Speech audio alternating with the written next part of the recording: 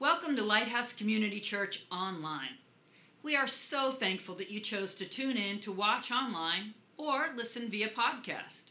As you tune in, may we encourage you to do a couple of things that will help you be the new person God has intended you to be. As you engage with the message, choose to be attentive, take notes, and share with us anything God impresses on your heart. Let us know if there is a next step that we can help you walk into. You don't have to go it alone. And stay engaged by texting the word CONNECT to 954-923-8660. You will be kept in the know about upcoming events and important news. I think we're all confronted, and we started last week. If you weren't here, we're going through David's 23rd Psalm and talking about the shepherd, and we're the sheep. And it changes your whole, once you get a revelation of this, it changes your whole perspective of who God is and who you are in his eyes. And it affects your behavior and your thinking. It's major. It really is. And I'm hoping at the end of this series, at least there's some revelation that comes to us of who it is we serve, that we're not serving, as we said last week, a genie in a bottle. God, he just pops out when we need him, and we put him back in the bottle and cork it up when we don't, or, you know, the busy dad genie, Jesus, who's just there on Sundays, but he's busy the rest of the week, or the sweet grandpa Jesus, who is nice and kind and gentle, but he's old and old-fashioned, so we don't need to listen to him. So we just want to get rid of that and dispel it, that we have a Yahweh shepherd, a holy name, the name that the ancients would, and some still do, before they'd even say the name, would wash their hands. The scribes would sanitize their pens before they even wrote it and then discard it. It's the name above all names because of what that name represents and the authority behind it. So I just want to reintroduce us to our shepherd. Paul writes this to the church in Colossae to explain the character of who Jesus is. He's not genie, he's not grandpa, and he's not busy dad. He is something far more. And so he wanted to make it very clear, and this is what he writes.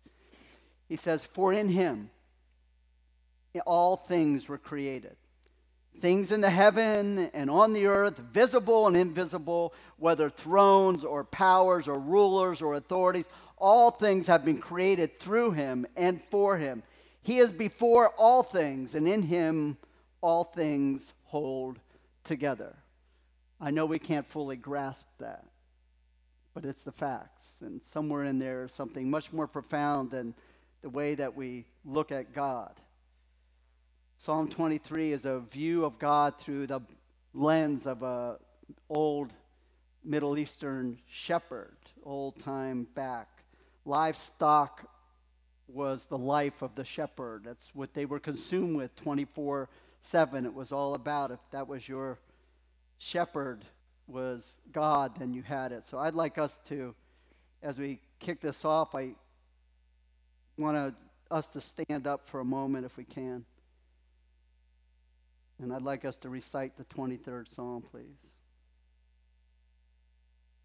You can do that with me.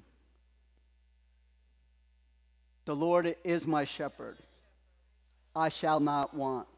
He makes me to lie down in green pastures. He leads me beside still waters. He restores my soul.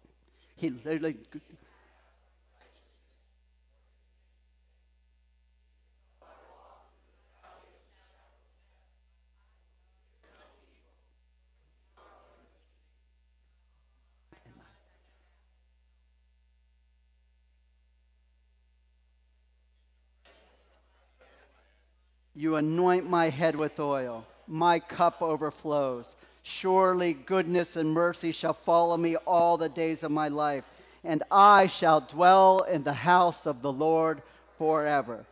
You may be seated. I'd like to credit Philip Keller for his wonderful 2 works on this subject. A former shepherd himself, and a devoted believer, got a real glimpse and insight into what Jesus wrote in John 10 about being the good shepherd, and what David saw through the lens of being a shepherd himself. And it was just great revelation. So we met our shepherd Yahweh, and Jesus, by his own admission, has an identity. And he says, I want to tell you who I am. And he identifies himself as not just anyone. Using the mindset of a shepherd, he lays out for us who he is. And I just pay attention to the adjective here. He said, I am the good shepherd. The good shepherd lays down his life for the sheep. The hired hand is not the shepherd and does not own the sheep. So when he sees the wolf coming, he abandons the sheep and runs away. Then the wolf attacks the flock and scatters it. The man runs away because he is a hired hand and cares nothing for the sheep. Jesus is saying, I'm not like the shepherds that you know. I'm not the religious leaders, the hired hands that are in it for themselves. I want you to know that I am the good shepherd of Israel. That there's a difference between a good shepherd and a bad shepherd, and he's appealing to them to come follow the good one and not the imperfect, the flawed, or the not good one. After the Gulf War, there was loads of infrastructure being done in Afghanistan and Iraq, and the U.S., along with private purveyors, were sending down supplies there, mainly foodstuffs, medical supplies, infrastructure supplies. And I remember one particular case, they were sending down these valuable medical supplies to build medical centers for the people and the victims of the ravaged war. About $1.8 million of medical supplies and 8 trucks going in a convoy through Afghanistan. So they had hired a security crew, usually led by former special force contractors. And they put heavily armed security crew made up mainly of locals. They had given them some brief training and some instruction. And when the Taliban forces came and seized the 8 trucks, all of those hired hands immediately threw down their automatic weapons and ran for the hills. These are hired hands. They're under shepherds. It's not theirs. They don't have a stake in it. It's what Jesus is warning about. It's that kind of heart of somebody who's not really in it. And I would just say that as a side that to be careful who you put as your under shepherd. Jesus ultimately is the only shepherd, but those who hired pastors since COVID have left the pulpits at the highest rate ever recorded history. Huge percentages, and I'm just wondering if some of those, if just some, I don't know, I'm not judging, I don't know them, if some of those weren't just hirelings who, when things got tough and things got hard, decided it was a lot easier just to run and look for good times someplace else. And so Jesus says, I'm your good shepherd. A shepherd is personal. It connotes and it infers something. He says, the Lord is my shepherd, I shall not want. And it doesn't mean that you don't want anything. It means that you lack nothing. When David is writing this, some of your translations say that you are lacking for nothing because the Lord is your shepherd. He says that my shepherd links it. My shepherd sought me and he rescued me. The whole thing of being a shepherd is that it links a flawed sheep with a divine God. And if you think it's the same as you saying Sarah is my boss, well, the idea that Sarah is your boss implies that there is a relationship between you and your boss, one that infects your vacation, infects your livelihood, your wages, your reviews and raises, that there is this implied relationship between the two. In the same way, when you say, the Lord is my shepherd, those aren't casual words. It implies a relationship that's much more profound than we think. Like the shepherd, he is charge of me. He has come for me and sought me. Through the prophet Ezekiel, God spoke to his people. And he talked about the God who is the shepherd, and this is what he said about himself. He said, for this is what the sovereign Lord says. I myself will search for my sheep and look after them as a shepherd looks after his scattered flock when he is with them. So I will look after my sheep. I will rescue them from all the places where they are scattered on a day of clouds in darkness. And he's just saying, in a day when it's dark and when it's dreary for you, God will come after you, looking for you. You do not go looking for him. There is no one that seeks him, no, not one. I like that. I like that.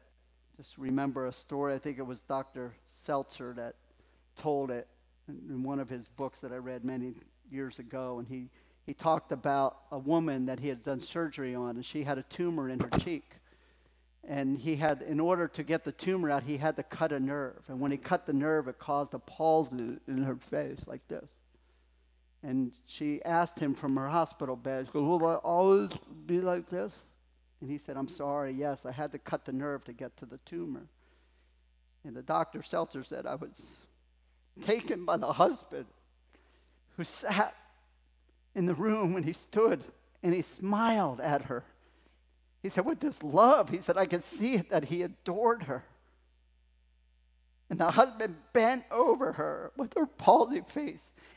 And the doctor said, what struck me was that he twisted his mouth to match her lips as he kissed her. And God came to earth, twisted in the human form so that he could love on his people. Probably shared this with you before, but Robbie Benson, I was listening to him on an interview on a radio years ago.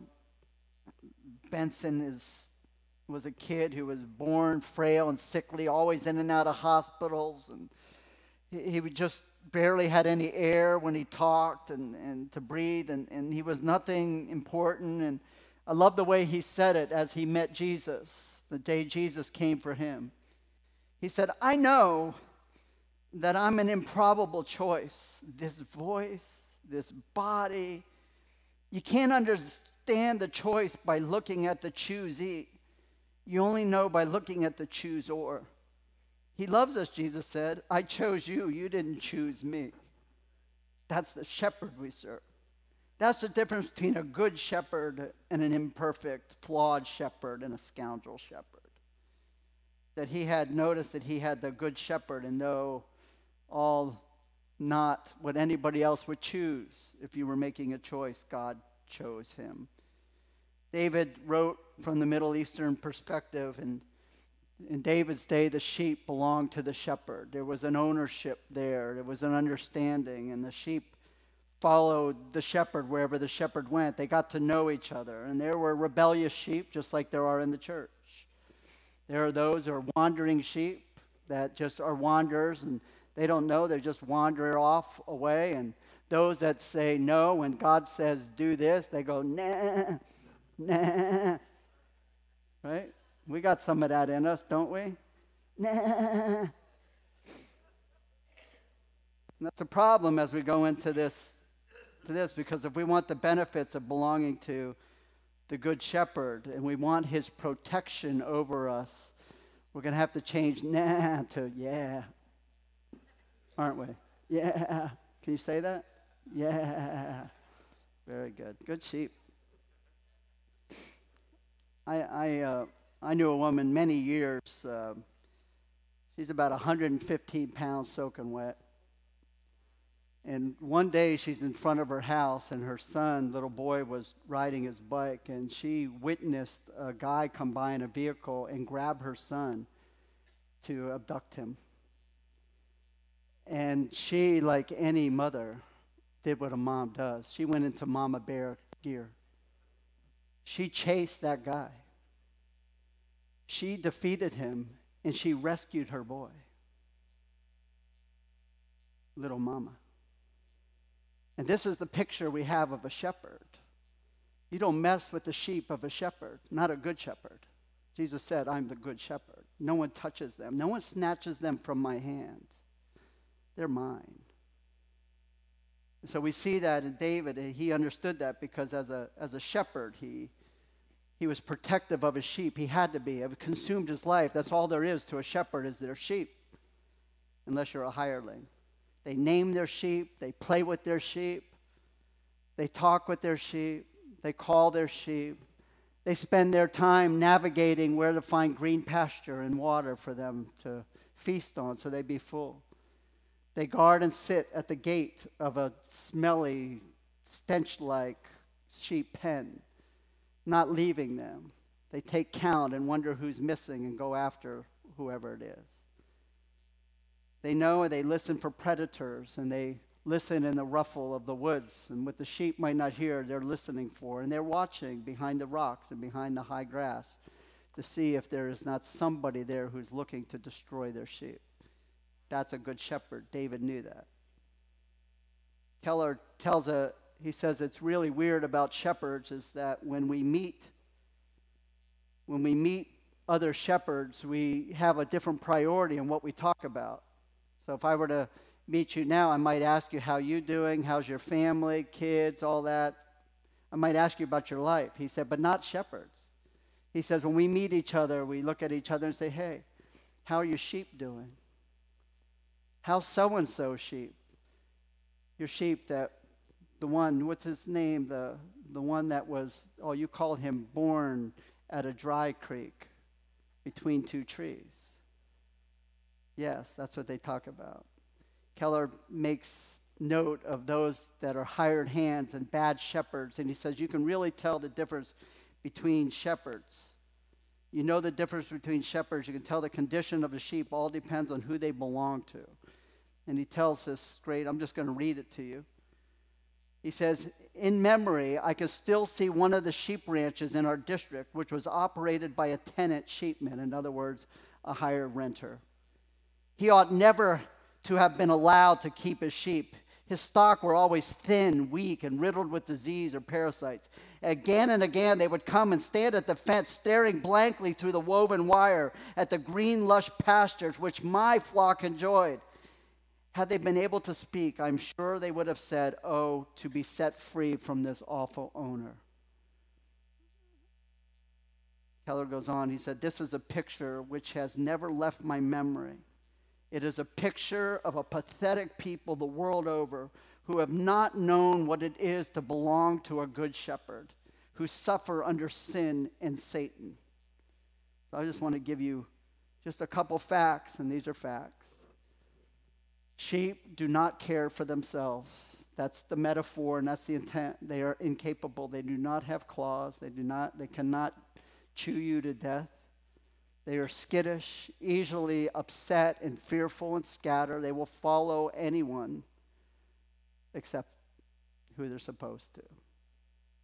Facts about sheep is you can say that as a believer that I believe that the Lord is my shepherd, but that does not make it so.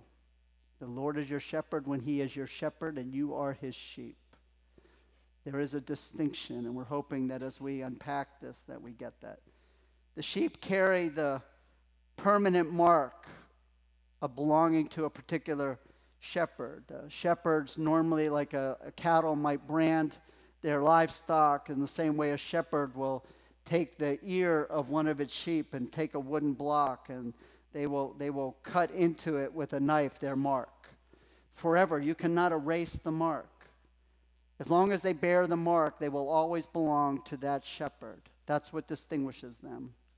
In the Old Testament and the ancient Hebrews, they did similar to somebody who came in as a slave. Maybe somebody was captured in opposing side. Somebody who was sold out because they had been in debt so greatly, and they became the bond slave. And back in Old Testament times, in early Hebrew days, that if a slave was set free by their master, they were given the opportunity to become a volunteer servant in that household, called a bond servant. And you'll see that in the scriptures. And the epistles say, so-and-so, a bond servant of Christ or a slave of Christ.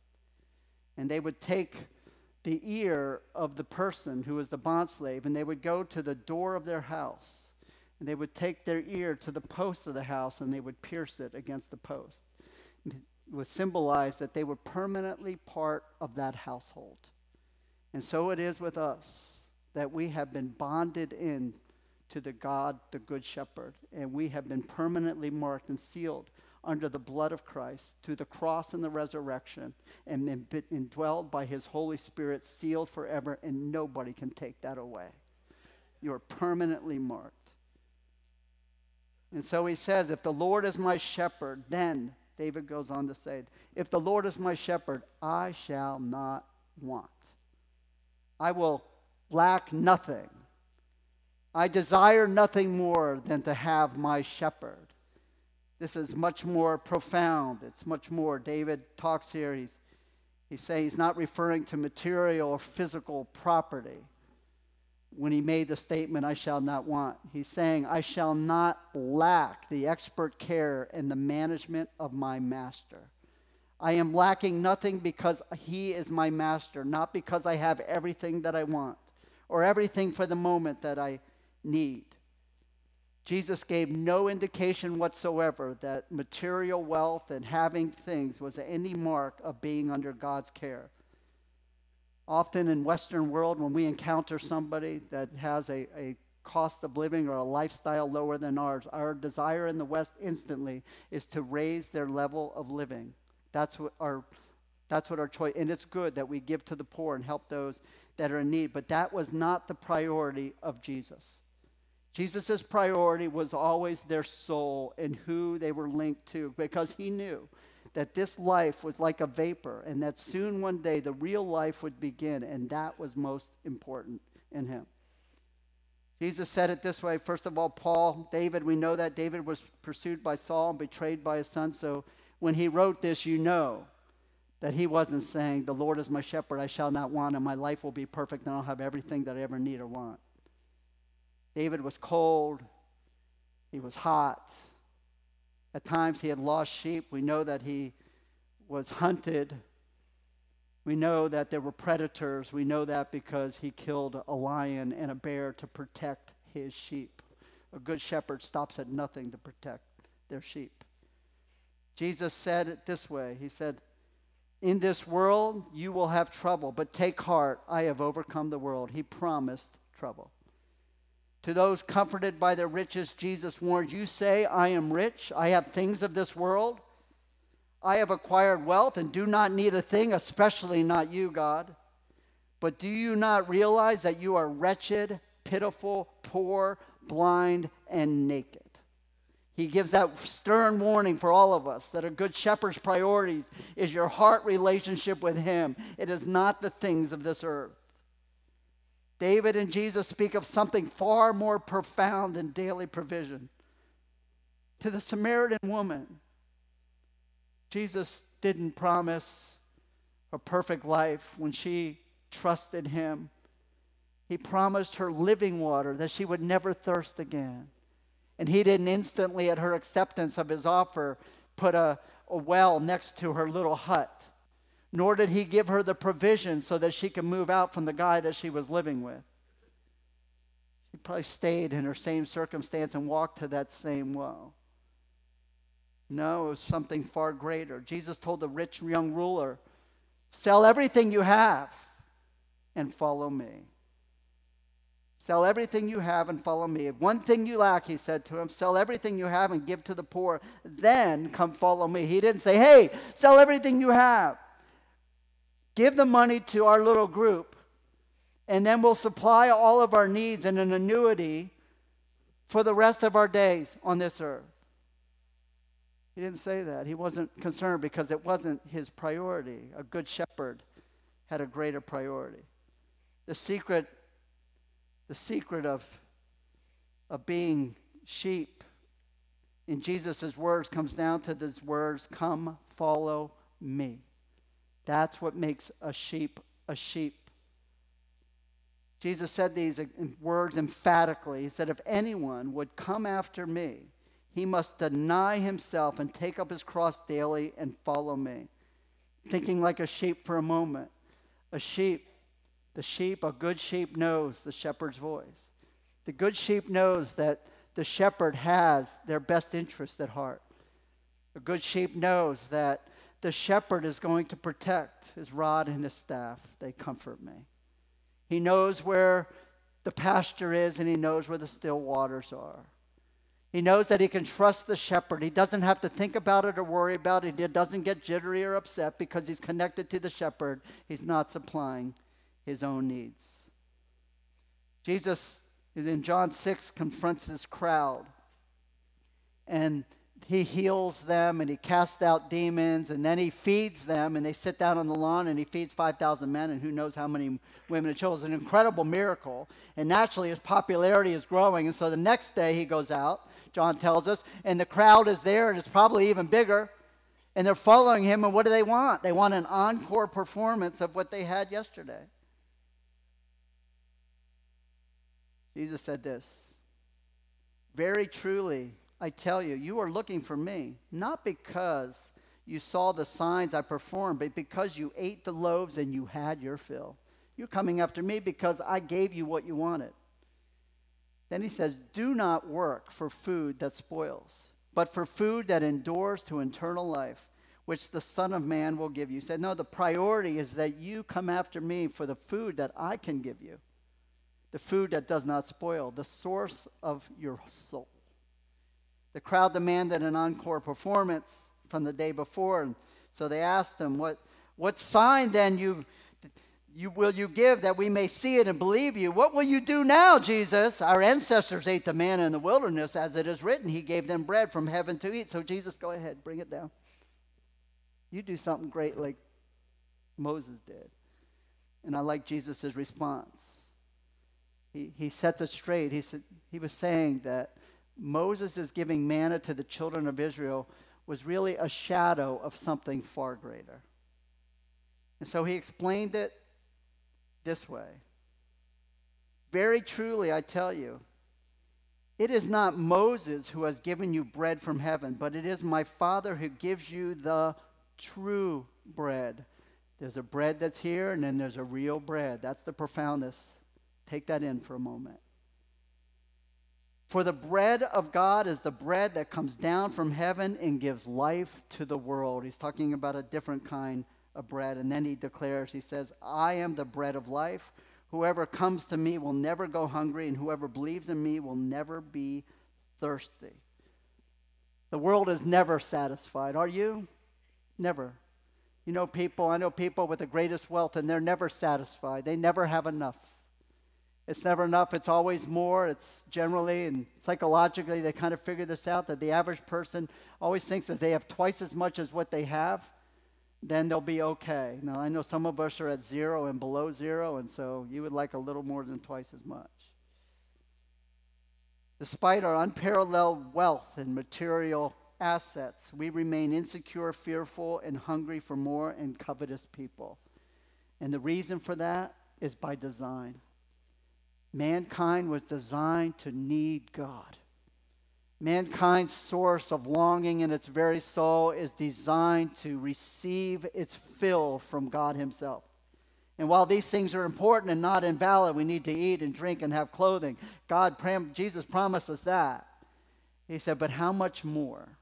How much more your Father loves you, that he will give you him very self, that you would find a joy and a satisfaction complete. I know a Christian couple, they had 2 kids, really never had much. He had been unemployed for a bit, medical issues and bills that piled up, car that was held together by duct tape. Unable to give the kids, their kids had nothing, and other kids seemed to have all the latest, and they just weren't able to do that. They were so down and out, he had to sell his blood for a while and just to make the ends meet. But it was amazing in their household that there was contentment and joy. There was never a sense of lacking for anything. They were on their knees in prayer in the house, and they talked to God, and they had a source far greater than anything this world could give, or a job could give, or a career could give, or prestige or power could ever give you. Then I contrast that with others. I know many families like this with big bank accounts and nice new cars and a nice big house and kids that got all the latest gadgets and all the latest designer stuff, and in that home is strife and insecurity and fear. There's 2 refrigerators instead of 1, 30-some cubic feet, a built-in and one somewhere else in the house just in case, a walk-in pantry full of food for Lord knows how long it would last, MREs just in case down up in the attic. And yet, those are the very same people, and you got the threat of a hurricane, or at the stores first cleaning off the shelves. I've seen it with my own eyes. taking them out and loading them up into the Mercedes, hauling to the house.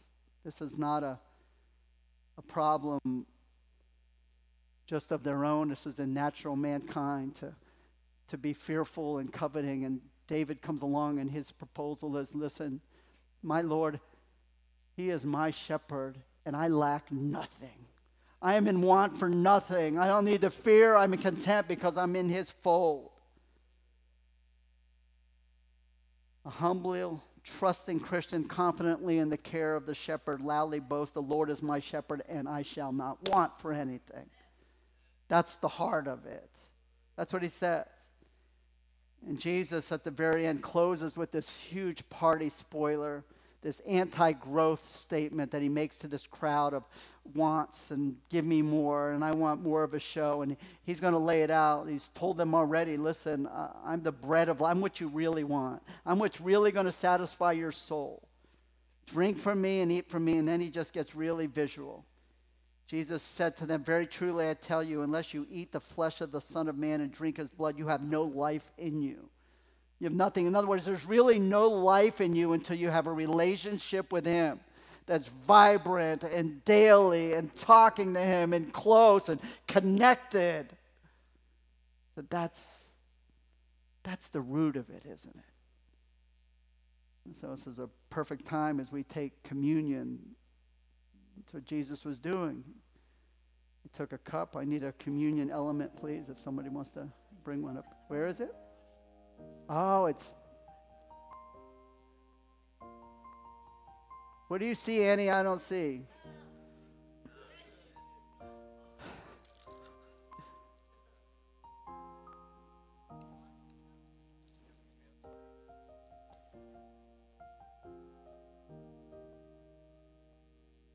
Well, wait, if you don't have an element, please raise your hand. If you don't have one.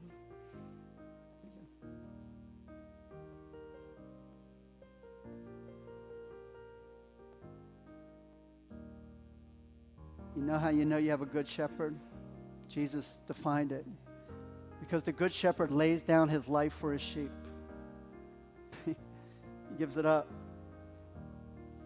Keller talked about the amazing time that he was in East Africa with the fellow shepherds. He said the African shepherds were similar to the Middle Eastern ones. And he's looking at these Maasai tribes and the way they care for their sheep. They weren't tenant farmers. They weren't hired hands. These were their sheep. They had bought them. They had raised them. They had named them. He said he'd watch them affectionately cuddling them, calling them by name. They would sit while a shepherd would just go and pick out a sheep, maybe one of his wanderers that always wandered away, and sit and chat with them. When he called, they came, and other shepherds all around would call for their sheep, but they never responded to the other shepherd. They knew the voice of their shepherd. He said, I would watch the way they cared, and as they rubbed their hands to their fleece and feeling for bumps and wounds, he said it really touched him. So Jesus coming, he said,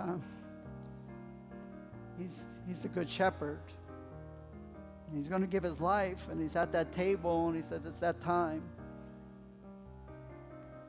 I'm going to make a sacrifice because I want you to belong to me, Jesus is saying. I want you. I'm seeking my scattered sheep, and where it's dark and cloudy. I'm going for you where it's dark and cloudy. And I'm seeking you. And I want you, and I'm going to seal you and buy you. I'm going to redeem you, and the way I'm going to do that is with my life. And so Jesus comes, and he prepares to take your sin upon himself. He's going to take it. The wrath that you and I deserve, God is going to take on our behalf. And then he's going to send his Spirit to dwell in us as we receive his forgiveness and his grace. And we make him our shepherd. And he's going to seal us, and we'll always belong to him, and nobody can erase the mark. And so he says, I want you to remember something.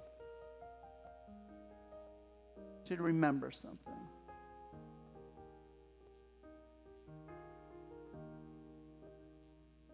Paul said, I received the instructions from my master himself, who passed them on to you.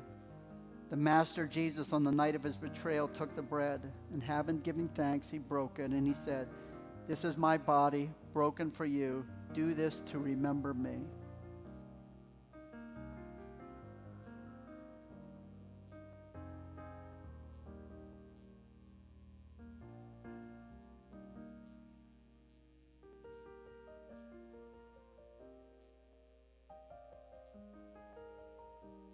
After supper, he did the same thing with the cup. There's got to be blood to cover it up. The sin had to be shed. He said, "This cup is my blood, my new covenant with you. Each time you drink this cup, remember me."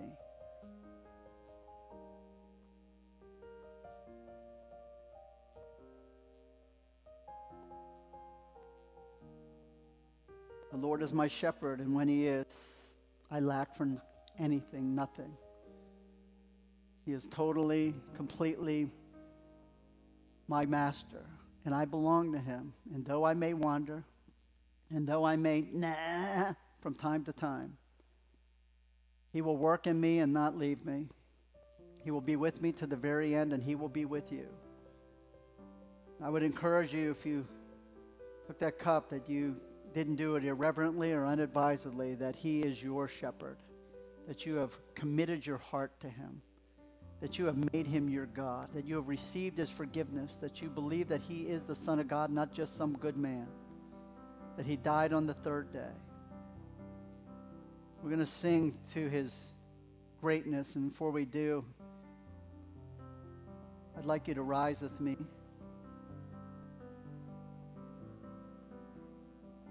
If he is your shepherd and you shall not want, then he's going to have to lead you out some places. He's going to have to lead you where to eat and where to drink. And so this is preamble to next week. So will you say it with me? We'll do it twice. The Lord is my shepherd. I shall not want. He makes me lie down in green pasture. He leads me beside still waters. One more time. The Lord is my shepherd. I shall not want. He makes me lie down in green pasture. He leads me beside still waters. Amen. How great he is. I do hope that you heard from God through this message. I never tire of reading this portion of Scripture as they consistently encourage, convict, redirect, and align my heart and soul with God. Within the Scriptures, we are handed practical, personal instruction that we can apply to our lives. And it is only when we have applied and obeyed the truth that we are transformed by the Spirit of the living God. So make today count. Take action, and do let us know how we can help you in your walk to your newness of life.